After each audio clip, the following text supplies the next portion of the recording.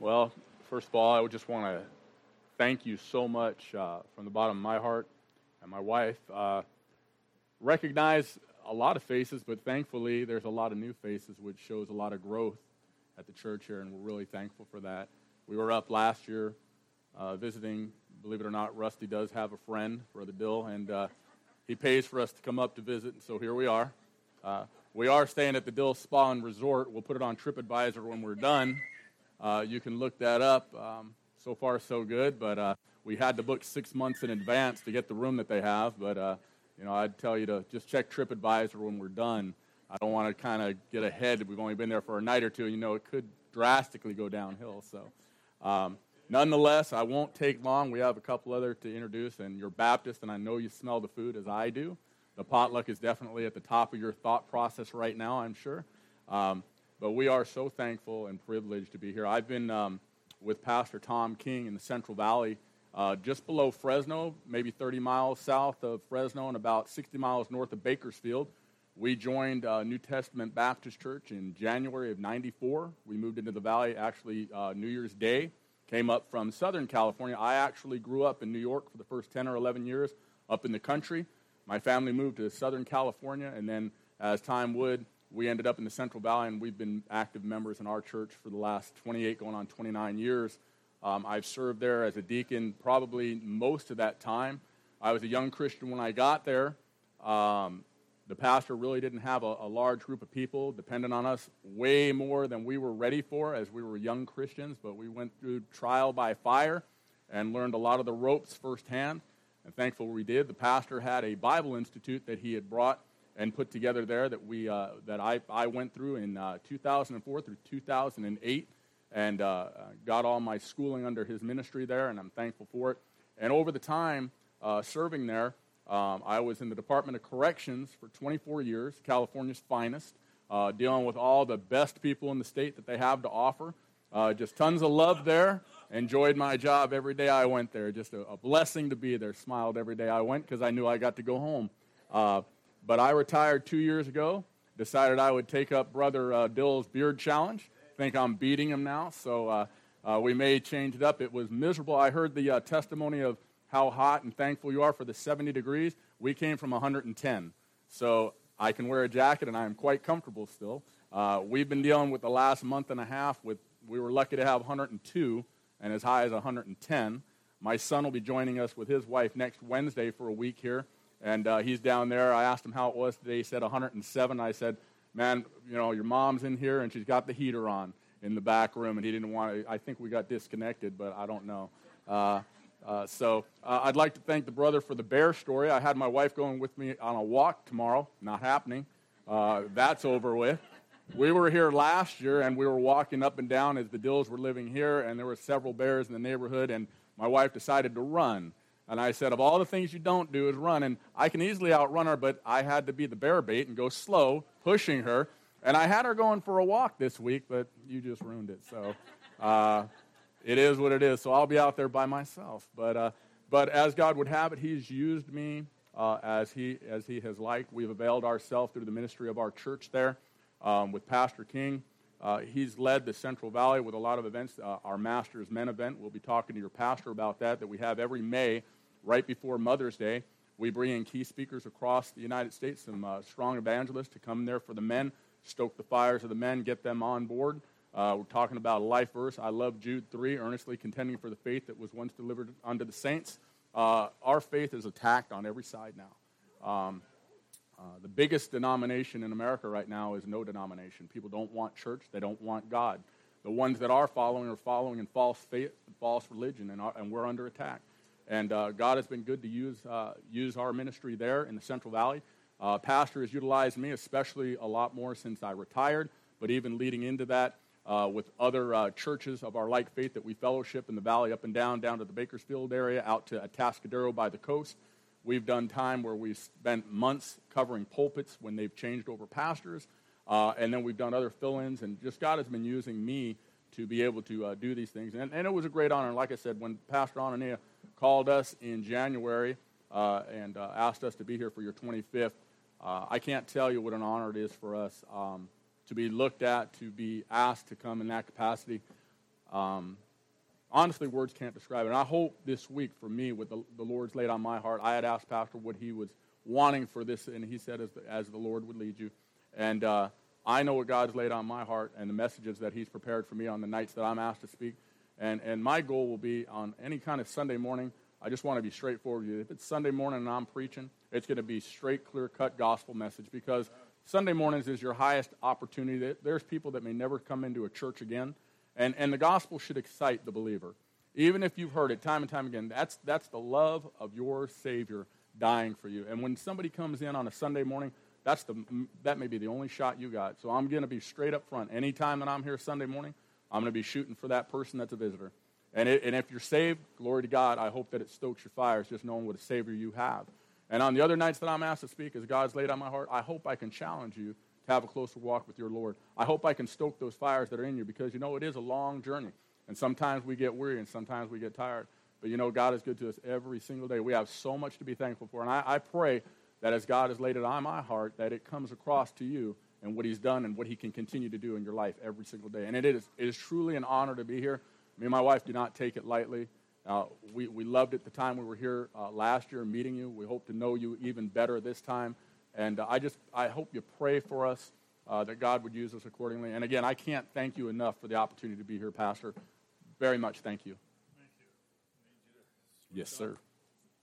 Let's see how they got it. It's free, and if you can do one per family, that's about all that I have available there. I just finished this book up, and it's about a missionary that I worked with down on the Amazon River, Brother Kenneth Cates. He went there with no promised support and didn't know the language nor the people, but he knew God wanted him to go, and he stepped out by pure, raw faith. And his motto was, can God do today what he's done in days gone by? And I helped him write that book about his life. He passed away about 11 years ago, and as he crossed the Negro River, his heart was in trouble, and as he crossed the Black River, one of the brethren were with him, and he lifted up his hands toward heaven, just slumped back and went to be with the Lord. And the doctor said his heartbeat stopped in the middle of that river, pours right into the Amazon. But then that next day, they had to have the funeral. You have to bury him in 24 hours. And while they were there, Brother Dessous, the other fellow on the front of this paper, his Brother Kenneth's son-in-law, all the ministry fell on his shoulders. Brother Dessous said he stood there at that grave, and he threw the first handful of dirt in, and he made a prayer, and he said, Lord, we don't know the people that Brother Kenneth knew, and I don't know how to operate this ministry. And Lord, he did so much for us. He said at that point, God interrupted his prayer. He said, it wasn't Kenneth, it was me through him, and as I was with him, I will be with you. And you know what happened? That heartbeat started again.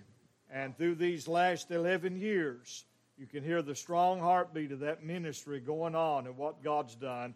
And it's a lot about the stories. We've got some exciting things that the Lord's done. But anyhow, if you want one, come by and pick it up. But it's a blessing to be back here at New Hope Baptist Church. The first time I came, I stayed in that Sunday school room right there.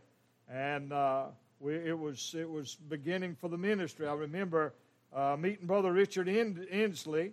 It was about 2000. I was doing a radio share-a-thon, and as I was sitting there and on the mic, raising funds and all of that, he walked through the back door, and I called on him. I said, Brother Richard, you come up here and tell us what's going on in southeast Alaska. He didn't even know that I knew him, but I had this little card that I'd picked up in my Bible, and I'd been praying for him a long time. And then the Lord gave us opportunity to come here. And this 25 years, it's amazing. When we first came, he spent the first 3 years preaching to Miss Arlene, and she needed every message. Amen. But it'd been easy for him to quit. And then when he came back the next session, he got the job down at the IGA stocking groceries and all that. And then, you know the story behind Brother John Tollis and the others that had gotten saved, and the Lord started opening doors, and he began delivering pizzas and a gospel tract and an invitation to the church, and God started blessing, and the ministry started growing, and y'all know more about all that than I do. But I think about this. He's a mountain boy, raised just a few mountains over where I was raised in western North Carolina. And for him to leave there and to come here took the mercies of God working in his heart and a divine call. And Richard told me, he said, God sent me here. This is not somewhere you go through. It's somewhere you go to. And God sent him to this community and to you because he loves you and he's got a people and he cares about you. God could have sent him anywhere else in the world he wanted to, but he sent him here. And then the Lord gave him a long ministry, and I came preach many meetings for him. And then, as you know, at the last meeting that I preached, right after that, he's pressure washing the church, came in, sat down in the chair. Arlene went to bed, heard a thump, look, and he was gone. His work was finished. His part was finished. And this church went through difficult times seeking a pastor, and I sent my son-in-law up here. And he owns a logging business, all kind of, and he earnestly prayed about that as much as anything he's ever prayed about. And he wanted to come, but God said no. And then the Lord, in mercy, sent you, Brother Roy, and gave him experience and wisdom and the ability to be able to labor and pastor in this congregation. And when I talked to him on the phone, and I've talked to others, I saw what God's doing. He's not finished with this work. It's now an indigenous, self-supporting, financially, you got the bases covered, mission-wise, continuing to reach out. This is just the beginning. Amen. Praise God. Praise God. From starting out preaching to Miss Arlene to what it is now, you know what that is? That's a divine miracle. Because Jesus said, and this is one of my favorite verses, I will build my church, and the gates of hell shall not prevail against it. And God's building His church, and the Lord's saving souls. And I want to thank you as well for your monthly support that you send to our ministry, Trumpet and Noble Truth Ministries. He's talking about Africa. We've got ministries going on in Kenya, Africa. It's southern Africa. I know y'all are up in Nairobi and all that. But since I've been here, I've been around the world and back several times. India, Brazil, Australia, Africa.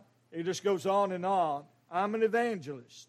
God didn't send me to be stay in one place. I'm like Philip, who preached in Samaria. And then he chased an Ethiopian down. Then he chased some Philistines down. Then he wound up over in Caesarea. And he just continued. That's my job, going around and doing those things.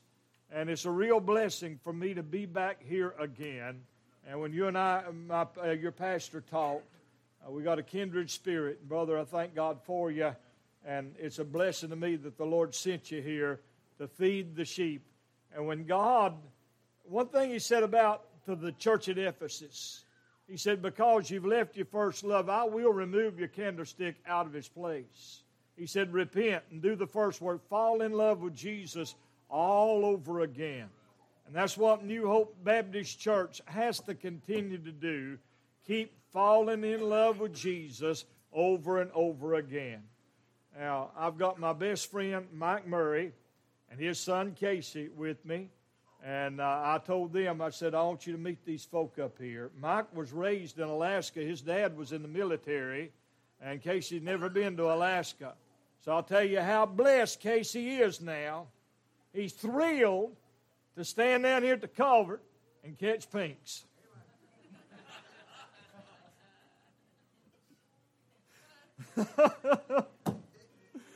Amen. That's how thrilled he is to be here, praise God. And I'm glad they got to come. And then also my son Bridger, he's not a stranger here. He's been here before as a few taters and beans ago. He's grown quite a bit, become quite a man. And I thank God for Bridger. He's raised in the home of an evangelist.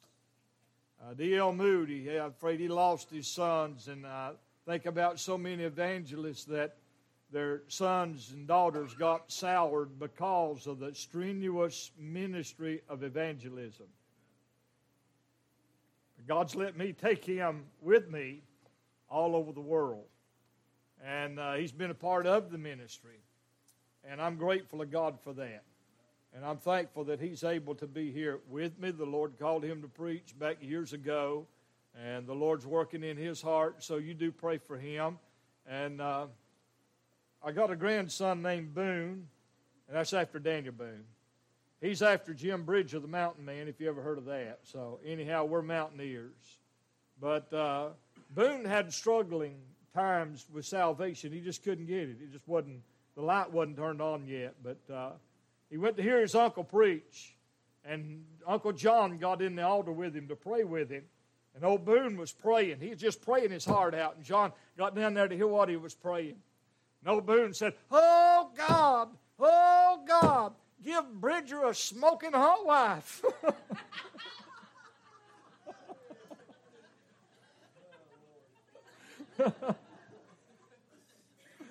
Oh, my. So a little later on, old Boone, I'm a 45-year evangelist, and I witnessed to him. He's my grandson, 10 years old. We do all build chicken pens. We just do all kinds of stuff together. And of course, I'm witnessing to him all the time, but it wasn't resonating. But the other night, sitting around the kitchen table, they asked the blessing.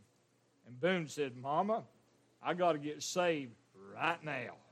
And they got up, and he got over there on his knees. He said, Poppy, before my knees hit the ground, Jesus already saved me. God that commanded the light to shine out of darkness, shine the light of that glorious gospel in that boy's heart. And that's what it takes to be saved. Well, I thank God for the privilege to carry the gospel around the world. And you've been a part of that through these years, many years, to be able to enable us to go and do what we have done. And we love you, New Hope Baptist. I'm looking forward to this week. Hallelujah. All right. God bless you. What the Lord's done for me, that's a special thing about a testimony, is that your personal experience with the Lord Jesus Christ and what He's done for you. Dad was talking about growing up in an evangelist home. Growing up, I was in church 9 months before I was born. That's all I had ever known, and I wasn't just in church Sunday and Wednesday. A lot of times I'd be in church Monday, Tuesday, Wednesday, Thursday, Friday, Saturday, back Sunday again, sometimes a couple times a day. And I heard the gospel preached over and over and over again. I heard it, but it never hit me. But I remember being in a tent meeting in Concord, North Carolina, and it was hot and humid, and there was mosquitoes everywhere. And I remember sitting there, and the Lord spoke to my heart, and He said, if you die lost without me, you're going to die and go to hell forever and eternity. And boy, that tore me up. And I knew what I needed to do. I knew I needed to be saved, but at 6 years old, I was afraid that if I asked God to save me, that He wouldn't, that I was too wicked and I was too evil. Amen. But what I hadn't told you is, while being in all these meetings with Dad, I had got kicked out of every nursery in the Southeast. I had left bite marks on babies' heads, and knocked little girls over the head with blocks. I was mean. And it wasn't because Dad didn't take care of me. He was very patriotic. He supplied the stripes, and I turned red and blue and saw the stars. Amen. I was just mean. It was in me. I was mean as the devil, but I was afraid to call on Him. I said, if I call on Him, He won't save me. I laid in bed at night, and I'd cry myself to sleep, knowing that I was destined for hell without Him. And this went on for all summer long, meeting after meeting. I was miserable. I didn't want to go because I knew what was going to happen. God was dealing with my heart. And I remember being in Tennessee one night, and I remember Lord just spoke to me so real. He said, you need to get saved, and you need to get saved now. And He was preaching on Lazarus being raised, the old man of sin, into the newness of life. Really being able to enjoy life. And I remember crawling in the altar and saying, Lord, I'm going to trust You. Will You please save me? And I remember He saved me. He changed me. And it's been different ever since. Life without Christ, life without salvation is misery. Amen. You don't know the meaning of life. No man knows the meaning of living until Christ has entered into his heart. And I grew up in church. I grew up on the field. I grew up all over the earth. I spent almost as much time out of the country as I did in the country during the summers out of school. But I got up older, 14, 15, 16 years old, and I loved baseball. And that's all I lived for. I'd got bitter in my heart on God. I got backslidden. I'd gotten fed up, I'd let the devil get in my heart and in my mind. And I was ready to throw church away. That's all I wanted to do was play baseball. I was going to go play college ball. That was my dreams.